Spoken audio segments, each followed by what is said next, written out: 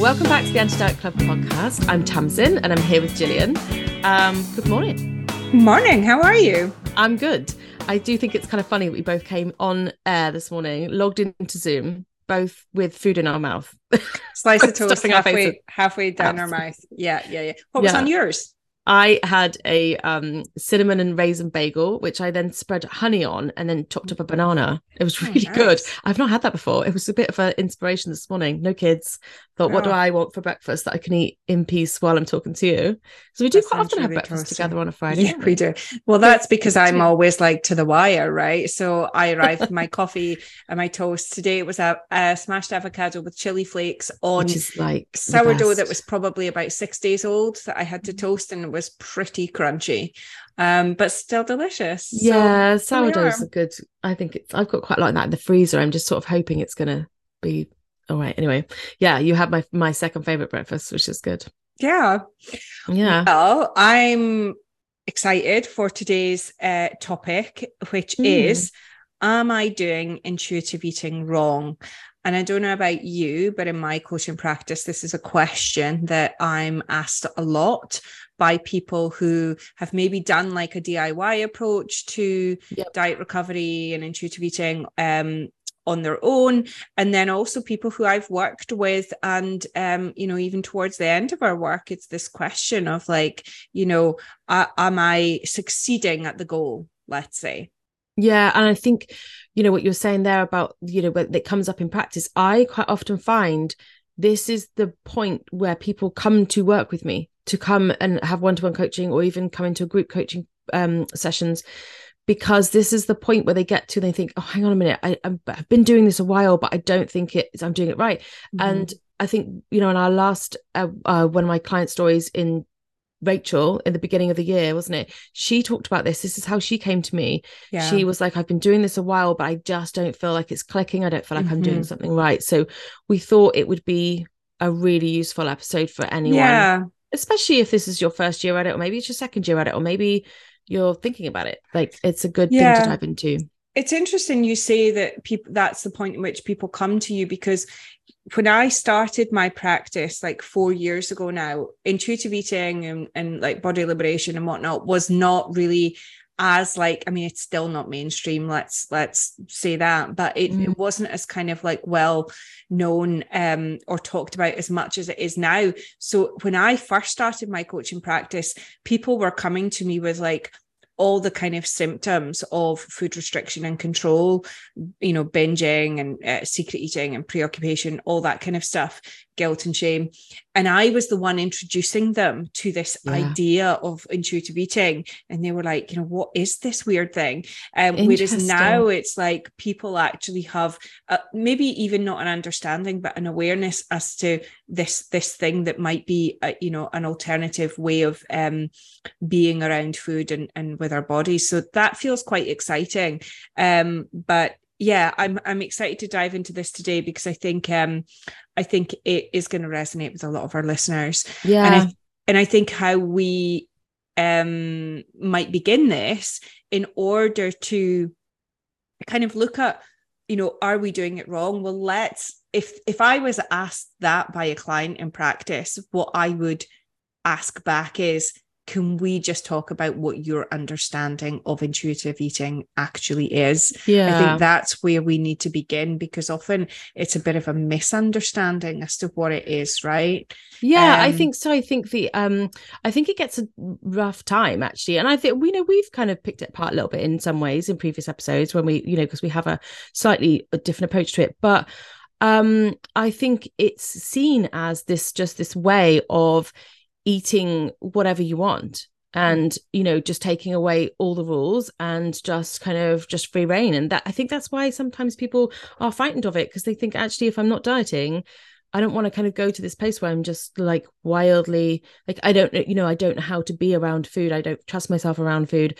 Therefore, if you are telling me I don't have to have rules around food, but intuitive eating is so much more than that. So, let's go for it. Like, what do you describe it as to your clients? Yeah.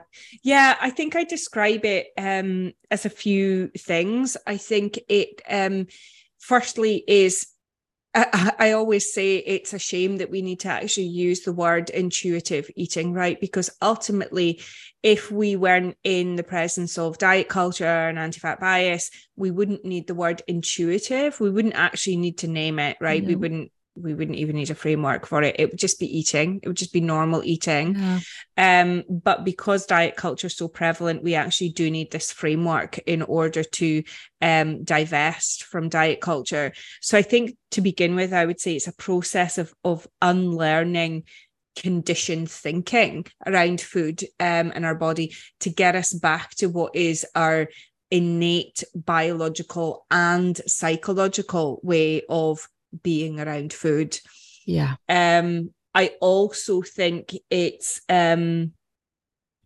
about being guided by our own inner compass, I suppose, which I think a lot of people feel like they don't have. So it's about kind of getting back in touch with that. And it's also about freeing ourselves from guilt and shame. It's about having a flexible approach to eating, flexible in terms of what the behavior looks like, but in how we think about it as well.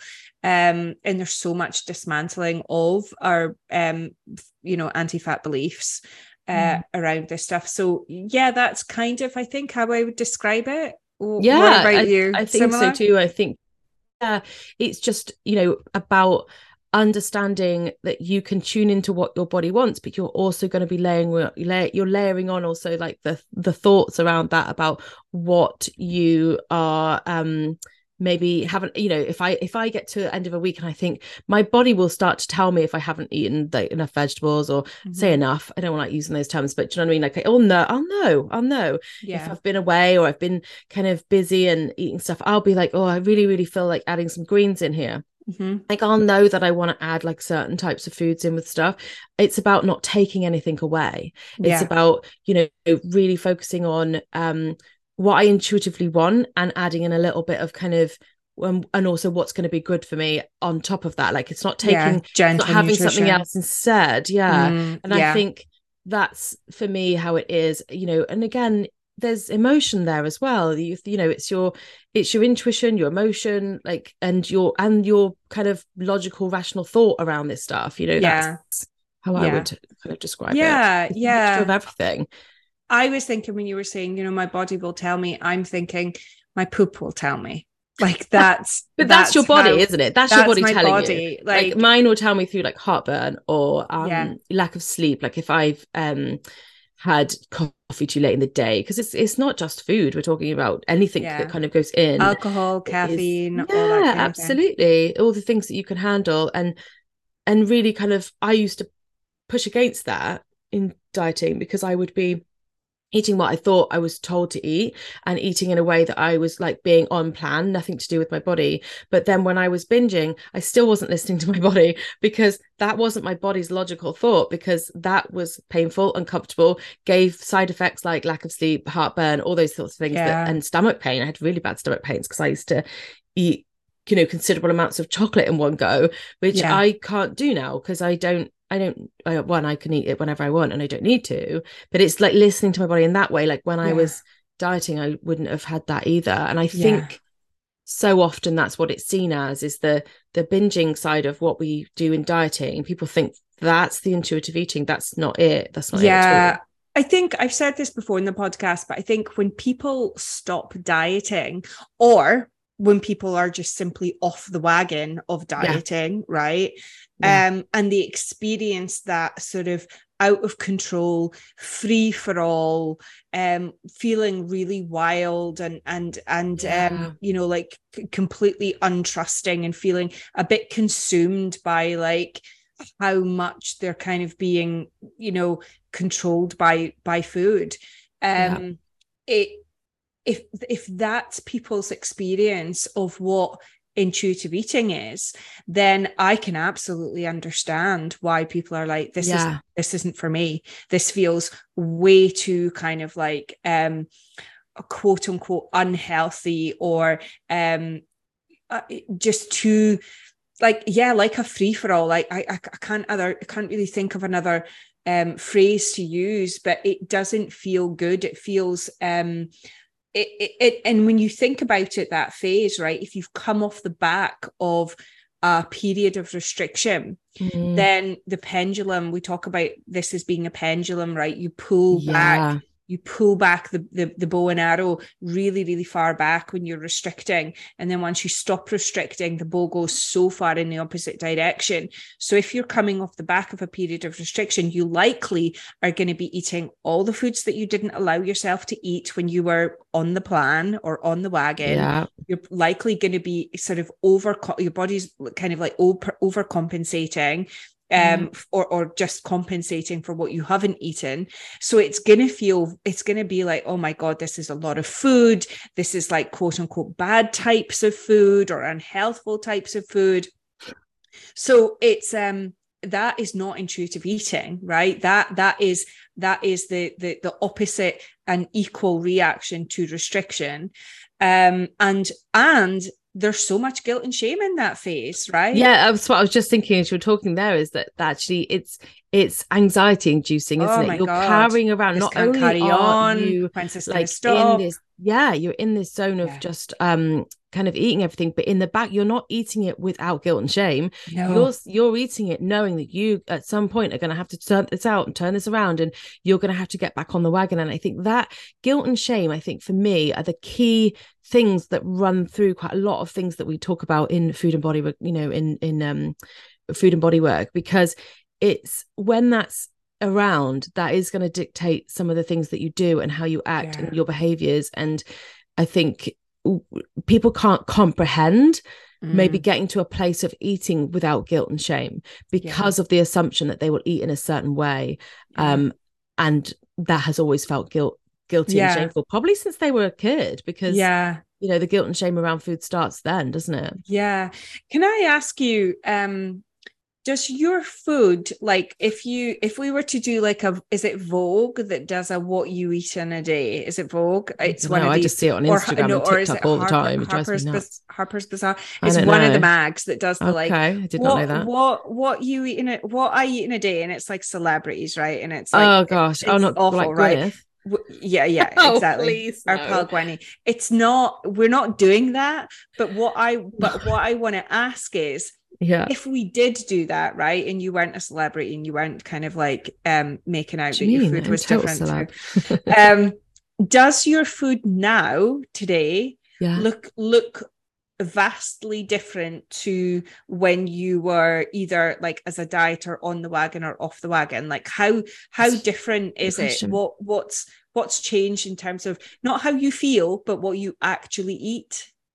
I think it's different in some ways, in terms of I can't stand having any kind of air food, like the replacement food. Like I joke about these all the time, like rice cakes, just all the substitutes, all those things that I used to try and like fill myself up on.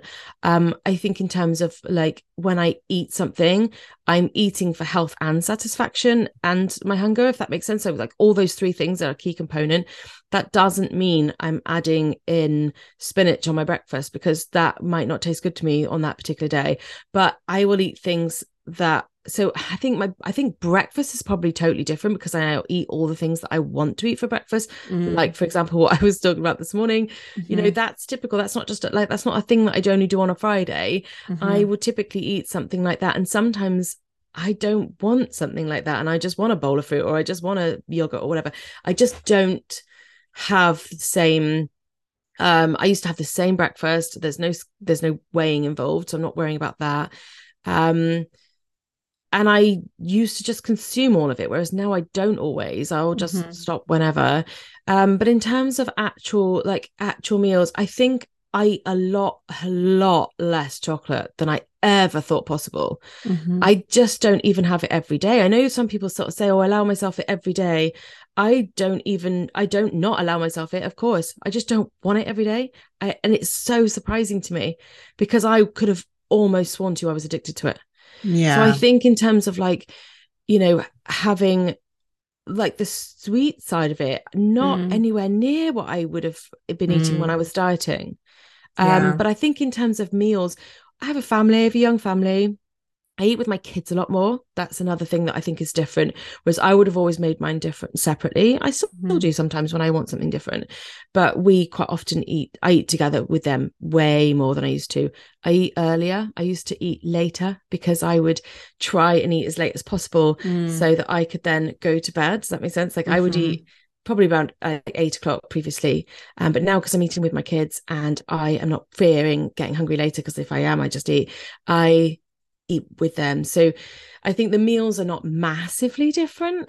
You know, I'd say, I think, it's hard to sort of think back to those times of when I, what I was eating, and some of the things I was eating, I wouldn't choose to eat now. I just wouldn't choose to eat that. You know, and some of the ways I would cook things in very kind of like bland ways, like I eat vegetables exactly almost the same way, almost the same amount as I ever did, really. I add a few more things in now, like if I have, say I get a takeaway or I get like a ready meal, which I quite often do because my husband's away, I get really busy and I think I just cannot be preparing stuff with 2 young kids on my own and a dog, and I will now add in veg just alongside them, and that's fine. It just kind of works for me. But I eat my vegetables in a very different way. I used to just boil them, and now I have them roasted with cheese and nuts and oils, and oh my gosh, like the varieties, like, and you know, a staple meal for me is cauliflower cheese and cauliflower and broccoli cheese, because I love that. But just I think eating vegetables with actual flavor is just a massive difference. But what about seasoning? To seasoning and flavor and fats and oils that do help you digest these things anyway. And it's so hard to describe, but what about you? I eat chocolate every day.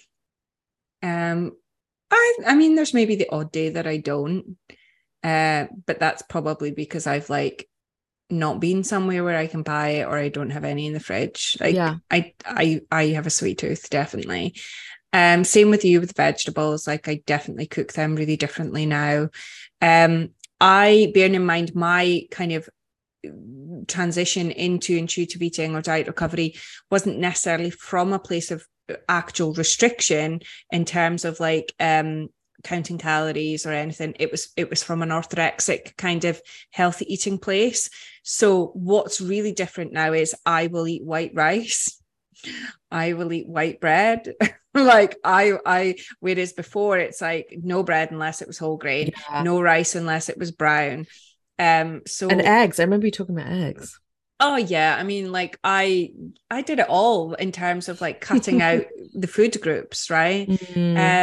I love eating cheese and dairy now. But yeah, weirdly, I still can't drink cow's milk, but that's a taste bud thing. That's just that it tastes sour to me now.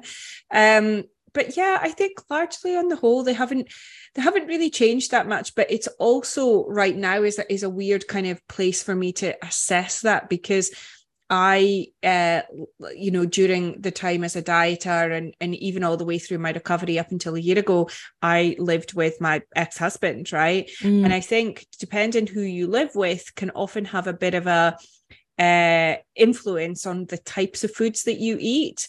And I now really realize actually what an influence he had in terms of like, he was quite a specific eater. There was certain things he just didn't like from a kind of texture point of view. So I would kind of like not have those things either, just from a place of like convenience and, so that I wasn't just buying it for myself. And now I'm like, why didn't I just buy it for myself? Like now that I'm living on my own, it's really interesting how I'm starting to have things in my fridge that I never would have bought before when I, was living with him. So it's a weird time for me to assess it, because it's like, well, what was it that was influenced in my food? Was it dieting and restriction and healthy eating, quote unquote, or was it the fact that I was, in partnership with someone who had specific kind of needs around food? Hard to say, but what I can say is I've never enjoyed food more. Yeah, I think that's it's really important though, isn't it? Yeah, it is. And really also important. Never enjoyed it more, but also never thought about it, less because this is the thing, like when you were asking what I'm like, gosh, I don't even know, because it's hard to even remember really. There's not like, I can't, you know, I don't know, I can't, it's really, really hard to kind of explain, which I should be able to do. You should be, because you have you're a podcast host, and you should know these things. I do this all day, every day. I think I know more about what other people eat than I do, because I just don't remember. Yeah, like, I don't really think about it all that much. I know the things that I like. I know the things that I think also things like having bread more than once a day or something like that. Like, I don't have any rules around those things, and doesn't mean I always do that, but it just means that I know I can if I want to. I'm not thinking, oh, I can't have like bread with my soup because I had it for breakfast. Like, it doesn't appear in my brain. But which is kind of wild, you know, that we can rewire our brains that way. I find that it is, but really I want to say, you know, it's been like a few years on that journey of like kind of navigating this stuff, and that's what I kind of want people to get to understand. I think a lot of people kind of just want to get it nailed, you know, and they want to get it done, and they kind of, that, you know, when I have clients and they kind of go away with maybe some like little bits to kind of practice with at home, they want to have that nailed by the next week, and that's not necessary. You don't need to do that. But that's like, diet culture, right? Like, I totally get it, because like I was so easily indoctrinated into diet culture because I am a perfectionist, right? Like, that suits me. If there's a goal, and if there's like something to measure, if there's criteria in which we can judge a performance, like, I'm there. That's my bag. Like, I'm all about that. Hopefully less so now, but like for a really long time, that was how my makeup, that was what motivated me. So I definitely see clients coming into this going like, okay, tell me what to do and I'll do it. And I just want to get it nailed, and I'm going to work with you for 4 months or 6 months, and I'm going to nail it, and I'm going to live happily ever after. And that's diet culture, right? This idea that there's a right or a wrong, a good or a bad, a success or a failure. And we really have to change the way in which we kind of assess or judge or review what it is that we're doing. So you know, that sort of comes on to our next point, in that what is the criteria, or I think, as you call it, the indicators that we actually might be doing it wrong. The topic today is, am I doing intuitive eating wrong? So let's look at what the indicators might be that somebody feels like they're doing it wrong, right? And I think probably the one that we both agree on, the biggest one is, but I've not lost weight. Or either I've gained weight, I've stayed the same, or I've not lost weight. Those three things are the forefront of people's minds, and we get it, because I totally, this was me. This was 100%. I was just like, no, this isn't for me. It's not working. Because of that, because I was trying to do a DIY approach at first, you know, a long time ago, when I first discovered, you know, this kind of work and first thought about this being a possibility for me, I went at it with the idea of, oh, this is what I need. I just need to eat according to my hunger and fullness, and I will be thinner. And bodies don't work like that. And I think I have so much compassion for anybody who kind of comes through with that. And I kind of encourage people to be honest about that feeling, because if you're not honest about it, if you're like, no, it's fine, I know, like, it wouldn't, it's okay to be like, because you can't work through something that you're hiding and you're not admitting. So it's never a shameful thing, and I'm trying to create space for clients to feel okay with admitting that, and then we can talk about why that is. It's such valuable information, right? I agree. Like, there's no point, especially if you come, and this is the thing about coaching, right? If you aren't in a coaching process and you're doing it on your own, I think then you're sitting with that feeling of, I'm doing it wrong because I'm not losing weight, or I'm doing it wrong because I'm gaining weight, and you have these judgments, but actually you've got nobody to kind of like reflect off of. Whereas when you're working with someone in a coaching capacity, you've got someone to kind of like dive into those things, and someone to ask those questions, right? The hard questions. What is it that makes you think you're doing it wrong? Right. If you ask yourself that question, like, how honest are you going to be? And then once you get the answer to that, oh, well, I thought I would lose weight. What then do you do with that information? Right. But it's really, really helpful information. And you're absolutely right. There's no shame, because I don't think I've worked with a single person who hasn't come in thinking, even just at some corner of their mind, oh, this is what's going to happen, because that's how bodies work, right? That if you eat the quote unquote right thing and you don't eat the quote unquote bad things, and you only eat when you're hungry and you stop when you're full, then your body's going to find its normal set point weight. And in everybody's mind, set point weight is like normal on the fucking BMI. And also I think our default position is I am in the wrong. I am doing something wrong. With, I think, for anything in our life, I think we quite often just default to that, it's me. Yeah. Are you two, I'm trying to assess, are you of an age group? I mean, you're a similar age to me, right? So I'm guessing. Yeah, so. I know you say that like I know. Like there's barely a year between us. I mean, I feel like I'm such a kind of old person these days that so do I. I don't feel like everybody around me is younger now. I'm not one of those people, but carry on. You're not one of those people. But I was thinking, like, when I was growing up, there was a show called Ab Fab. Do you remember Ab Fab? Yeah. Right. Yeah. So one of the things, and I can't remember their names, but one of them was like, one of them was like, there's just a thin person inside me bursting to get out. And then the other person says, just the one, dear. Yeah, it's her mum, isn't it? Right. Total fat phobia. But it does speak to this idea that we do think that there is a thin person inside us. That is our normal, natural, correct, authentic, true self. That we try to quote unquote get back to or get to. And it's like, no, that actually isn't everyone's default position. That is brainwashing. No. That is diet culture. Yeah. A fat body is not a failed thin body. Exactly. And when you talk about programs like that, I think, when was I watching that? Well, I was probably in my teens, late teens, I want to say. And you're absorbing that massively. I know I definitely was. Definitely. And you're looking at essentially straight sized people on the screen having these conversations. And I grew up in a time where there was, and I don't want to dive into the media thing, but while we're on it, I'm just going to say it, like things like Friends with Monica and so gross. Like, I mean, so much we could unpack there, but I think and Bridget Jones. And my gosh, I saw a photo recently 18 of Bridget Jones with all her diaries, and like even the weights that she has on the diaries. And I'm like, what the fuck were we thinking? This is like a bunch of men that has invented. But I never questioned it. Like this whole film, and it's just like, this is ridiculous. Yeah, like, I think we need an episode on this kind of media stuff. Yeah, because I feel like I need that. Like, I feel like that would be a good therapy session for me to kind of get off my chest some of the things that I didn't notice that I now notice and I'm angry about. Yeah. All right, so moving on. The first indicator that somebody might ask that question and judge that they're not doing intuitive eating correctly is the fact that they're not losing weight, or that they are staying the same weight, or that they are gaining weight.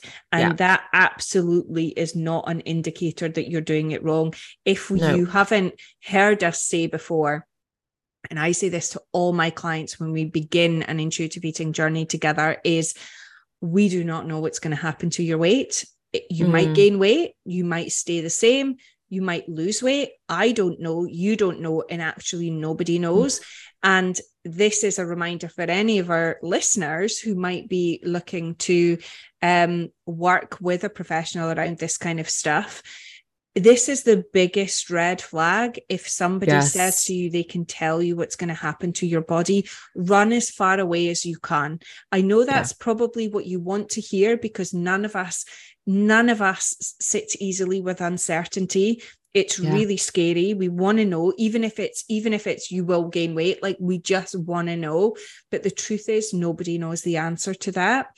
Run away if they tell you they do. Because your coach, practitioner, dietitian, whoever it is you're working with, if they are, going down the path of intuitive eating with you, what their goal as a professional should be is to get you to a place of peace with food, so that you are not in a place of guilt, shame, anxiety, stress, all or nothing thinking, all that kind of stuff. That's personally for me. I just want people to be able to stop that feeling of hating themselves, or whatever their food looks like at the end of it. Just stop getting to that feeling where they're doing something wrong. I kind of want to get them to the place where they're just like, this is just my food and this is what it is. And actually it's the last thing they're thinking about. Yeah, So exactly. anyway, just like Gillian says, run away, as hard as it might be, we promise you. But what you really need to be looking for is somebody who is health at every size aligned, which we both are.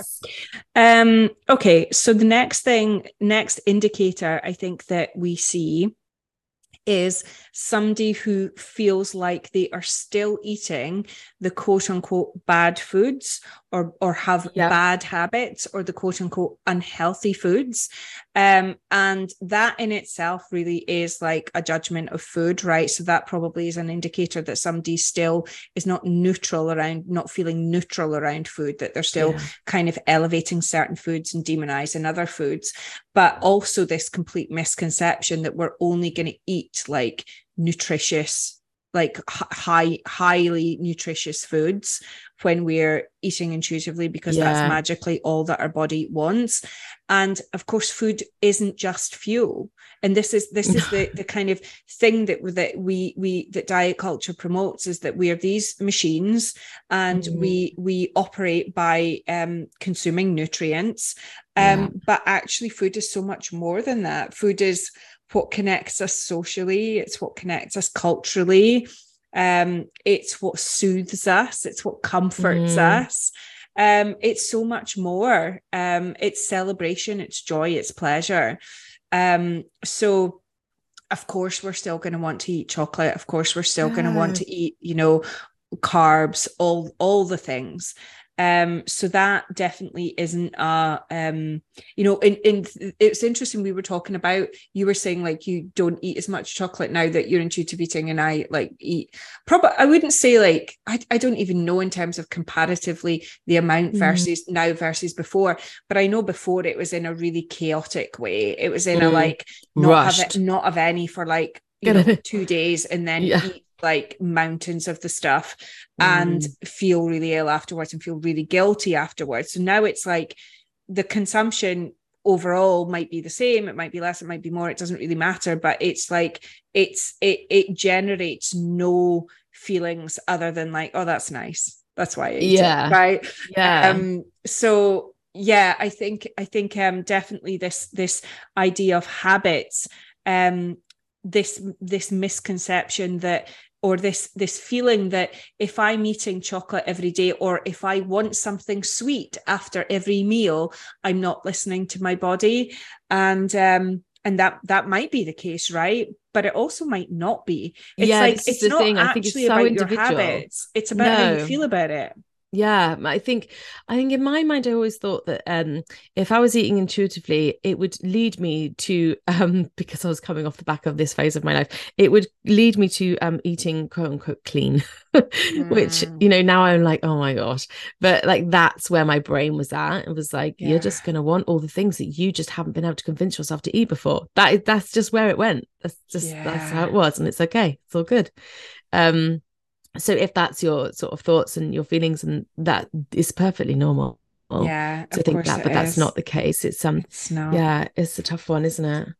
And then the last one that I have anyway on the list here is emotional eating. I think there's also this feeling that if we are correctly, quote unquote, intuitive eating, we wouldn't turn to food for soothing, nervous system regulation, comfort, all those things.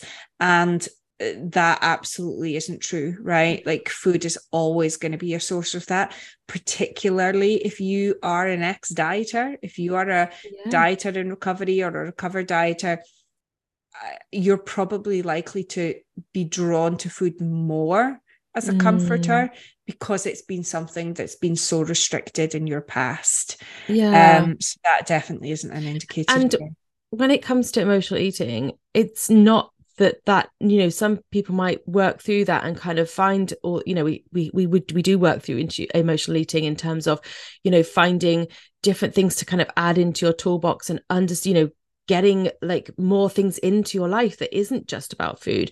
But like you say, it's not about taking that off the table, so that chances are you might still do that now and again, or always. It depends on your resources, doesn't it? Depends on what you can actually do. But I think in how we kind of work through that with clients, or me personally, is really helping them kind of give themselves permission to be okay with that. Like, yeah, this makes sense. I know I'm feeling this way. And also not focusing entirely on the thing that they've eaten, actually focus on the emotion if it is a true emotional eating. And that's the healing, isn't it? I know that's not separate to this, but it's like it's deeper than just intuitive eating. But when that's what I do when we're working through clients, and I know you do sort of similar things with working through it. It's not about taking it off the table ever. It's really about learning how you process those emotions and what you do in those situations where you would normally have just eaten, moved on, and felt guilt and shame. Yeah, I love what you said there, which is just such a kind of like, hello, diet culture. When you said people have guilt around emotionally eating, and the kind of thing to be addressed with that is the eating. And it's like, what about the emotions? Like, I know what is it you're eating over? Because it's not the emotions that's the problem. It's not the fact that like I'm in like a toxic relationship, or that I hate my job, or I hate my job. Like, that's not the problem. It's the fact that I go home at night and eat ice cream. That's the problem. And this is doing that. This is the thing, is like, I just think our default position is, I'm the problem. I'm the thing that needs to be fixed. It's me, not the other things going on in our life. It's so rife, isn't it? So I think that's how we're socialized, though. I think, in some ways, I think that's part of it. Did you have any others on your list? I think I've got a couple. Go for it then. Well, just in terms of like, I wanted to talk about quite often I have people say, I don't know if I'm doing it right because I feel like I'm still overeating. And there's a couple of things like I wanted to dive into on overeating, or quote unquote overeating. The fact that it's not a thing. Yeah, really, that it's not a thing. Actually, what they're saying to me is either there's two things. Either I'm eating more than I think I should be based on what I would then uncover as diet culture rules and diet culture thinking, because we always think that we would eat less. There's this idea that we would not eat everything on our plate or not eat as much, and that's not always the case. It certainly wasn't the case for me, because I was eating so little. Actually, my meals were bigger. And I think the other thing we have to think about is when they are talking about feeling like they're eating too much, sometimes there is physical sensations, that there's physical pain and they are eating past that fullness, and that might be happening. But quite often that is because of old kind of trauma, maybe with food scarcity. Being put on a diet as a child is a huge indicator, like that's a huge factor. Not being used to feeling just full. And like getting into the habit of plate clearing. And we can imagine my horror to find out that my daughter's school is giving out stickers for those who clear their plates, who don't waste food, and kind of pushes us away at a very young age from listening to our bodies. Things like that happen when we were younger. I grew up in a clean your plate household, and you're not getting dessert unless you have this. And then when you're a child, it's kind of hard to get out of that. So I think when clients come in saying, I feel like I'm doing this wrong because I feel like I'm eating too much, I will dive into quite a lot of those subjects. So that's, again, another thing that, on self-reflection, you are going to believe that the problem is you, and you need to eat less, and you shouldn't be clearing your plate and blah, blah, blah. But actually, when you've got somebody in your corner to reflect that back to you, you can kind of dive into all those different scenarios that might be, might be causing that to happen. And actually, it might be that you just actually are hungry enough for that food and you need it. Especially if you're coming off the back of severe restrictions. Because your portion sizes when you're, dieting. And you're going to go through like many a months likely of like what we call in our line of work extreme hunger, right? Where like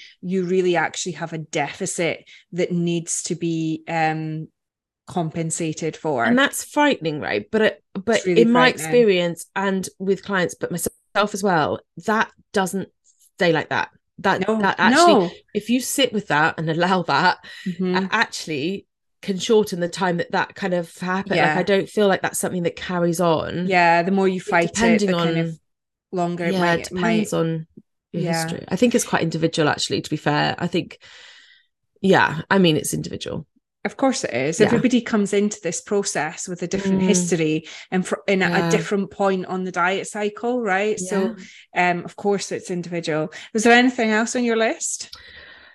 Did we cover like guilt and shame? Yeah, we were talking about guilt in Yeah. terms of eating certain foods. So yeah, no, I think that was me ticked off. Yeah. Yeah. So I think how I maybe want to finish up is thinking about what might the indicators be in terms of that somebody is quote unquote doing it right. Okay, so the episode here is am I doing intuitive eating wrong? Well, what would it look like if you were quote unquote doing it right? Which, by the way, I just want to preface by saying like isn't a thing, right? It's like there's no tick, gold star, smiley face, like it doesn't exist. It's how are we measuring it? What is the criteria on which we're measuring it? And for me, I would say you can be sure you are likely eating let's say eating competently. I think it's Ellen Satter that uses that language. There's somebody who uses that language that I quite like, this idea of being a competent eater, competent for yourself, as in meeting your own needs, your biological and your psychological and your nutritional needs. How do we know that's happening? Well, for me, it's going to be the absence of the symptoms, right? The symptoms being binge eating, like mental, like obsession and preoccupation with food, secret eating. Yes. What else? Guilt and shame. So if those things that I've named, and I'm sure there's more, are still prevalent in your life, then there's maybe still progress to be made. There's maybe still more work to be done. But if those things are absent, it doesn't actually matter what your food looks like. If those aren't in your life, great. You're doing it. You're doing it. Yeah. Well yeah, absolutely. I think that's a really good way of looking at it, like in flipping all those things around on its head. Yeah, the absence of those things, and you're feeling quite at peace with it. And I think there's a difference between being really truly kind of like eating in a way without guilt and shame, as opposed to quite often what I see, and this is also fine if this works for you, but I find that people, it works them to a point and then they don't want to do it. They don't like it. They don't like how it feels, is when we kind of come off the back of the diet of dieting, and they adamantly know we don't want to go back to dieting, and that's great. But feeling into this, like, well, I'm not dieting, so I can have all these things. That's not the same permission, I don't think. I think that's loaded. I think there's I quite often sense a bit of rebellion, maybe, which is totally bloody valid after you've had decades worth of dieting and feeling like you've been made to feel like crap about yourself, and then you suddenly realize, actually, this is not actually how it needs to be. There is definitely that, you have that moment. The kind of fuck it, I'm going to eat everything. Yeah, it is a bit like that. And that's, I'm not going to say no to anything. I'm going to say yes to whatever I want to say yes to. But I think when you get to, an indicator for me about intuitive eating was you are quite content to say yes to things, and you're quite content to say no to things, because there's such an idea that, not dieting and intuitive eating is about saying yes to everything. And that's not true. No. I eat parts say, no, actually, I'm not really fancying that right now. I'm not hungry enough for it. Oh no, I've just eaten, I'm full, without question, without thinking about it, and I just move on. I think that there's such a little gray area there that I think kind of, and I think it's tempting to do that. I think I did it to a certain degree. It was just like, I'm not dieting, I can have that. Yeah, it's and I think what you're saying there is that kind of like, I'm gonna have it even if I'm full. I'm gonna say yes to the cookie or yes to the ice cream, and it's like there's still a tension there. That's the word I'm looking for. Tension. There's still a tension, whereas like actually what the goal really is like, how can we find relaxation? How can we feel relaxed and at ease and at peace and free around food? I also think it's quite loaded with almost trying to prove to other people that I don't restrict food, because sometimes saying no, you know what it's like, you get those comments, oh, you're being good today, and actually you're not. But it feels like it sometimes feels safer around people to say yes, so they don't comment, depending on your experience and what people's comments are around your body, of course. But I think there's just it's such a complex topic, isn't it? Yeah, it's so huge, it's so individualized. it But I is. think if you're in that zone where you are just saying, I'm not dieting, and maybe reflect on whether that's feeling good. Like, how are you feeling about Yeah. that? And is there a Yeah. rebellious mindset there? And are you Yeah. feeling a bit of guilt and shame in the quiet moments when you're thinking back on it? And Yeah, yeah. And I think it's safe to say, once you've like the intuitive eating framework as it exists, right? That was, I think it's been 30 years right now, right? Because gosh, Elise is it and really? Crikey. yeah, Wow. Evelyn and Elise's, there was an article published in the New York Times this week Oh. for their kind of 30-year Mm, anniversary of the book, which I can't believe it's been so long. I mean, they're on the fifth revision of the book now, right? But yeah. that's how long ago they kind of like created this framework. And what we have to remember is this framework isn't a kind of Bible to live by. It's No. not the rules in which that we need to live or die by. The reason that framework exists is a tool to help people transition from dieting to feeling more free around food. Yeah. I would say once you've, really gone through the process of all those 10 principles, how then your food looks at the end of it, right? It's going to be different for everybody. I think people have this idea that like wake up in the morning and we've got no plan around food, and we open the fridge and we like check in with a hunger scale, and then we kind of like take our attention to our taste buds and what do we want. And it's like, that's not how I live my life. No, most of us are all. rushing out the door and trying. And again, this is And why I don't kind of go too far into like the mindful side of it, because I think that we can be have to slippy. recognize that we are still living the same busy lives that we've Yeah. got. Yeah. And yes, it would be lovely if we could sit with a candle and all that kind of stuff every morning. But, when we're having our breakfast, but I've got 2 kids and a dog running around. It's like, it's crazy, And even if you haven't, I don't think we should be, it's not like that. We're not doing all those things. We're not eating in that way. And that doesn't mean we're not intuitively eating. Exactly. It's how it works for us. Exactly. Because I would bet your version of intuitive eating looks vastly different from mine. Gosh, but the common denominator is we're fine with it. That's basically what we're trying to get to. It's like, how comfortable are you being hungry when others aren't hungry? Yeah. How comfortable are you not eating when you're not hungry and other people are eating? Yeah. That kind of thing. Because I think other people are quite often the triggers for our kind of like, oh, I should be doing this or I should be doing that. Or I think I'm very much in the, like, I'm not triggered by other people's kind of stuff and I don't it's hard to explain, but I think lots of those little indicators would be indicators that maybe you're on the right path, or there's still some things to do, because you're never doing it wrong. You're always just on the path towards what's right for you. And it ebbs and flows all the time, right? Like it absolutely does. And I kind of, I suppose, want to finish up by saying, I want to reiterate that this concept of anti-diet, this mission of anti-diet, it's not anti-health, right? That's not what it is. I mean, I still I'm not into New Year's resolutions, and I actually think winter is a terrible time to start like doing anything new or different. So maybe come the spring, I kind of had this vague inclination of like, I think I want to be like planning meals. I think I want to like have cook some food more in my flat and cook more. And that's okay. That for me is in the name of health, right? It is, let's say, a health goal. But time is a construct. I think starting anything new in January is like a complete fallacy. So I'm not starting anything new right now. But come spring, once I feel like I'm ready to tackle it, I think, that is something I want to do. But it's check in with your motivations if you are thinking that you want to do something in the pursuit of health for you, and that's okay, right? Absolutely. Okay. Are we good? Is that us? Can we wrap up? I think that's everything I had on my kind of like list of things we wanted to cover. All right, well, that's a wrap. We will see you next time, folks. Bye. Hi, it's Gillian, just popping in here to let you know that I'm going to be announcing details really, really soon of my next cohort of my group coaching program, Food and Body Freedom. This is my most favorite program that I run. This is the 4th year that I've been running it, and it truly gets better and better.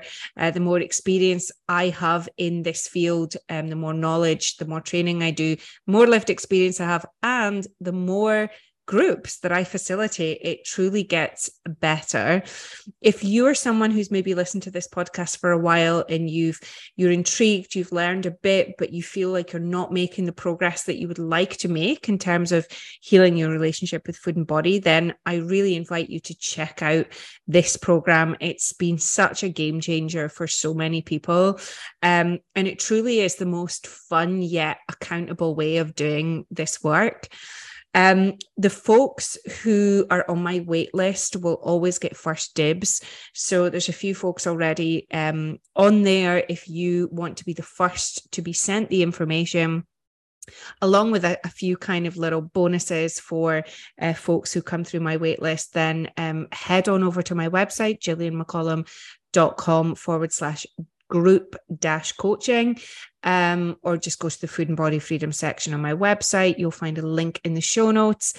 Drop in your details. You will be the first to know, and you can check it out. And I really hope that you join me. I would love for you to be part of the next group. All right, I will see you next time. Bye.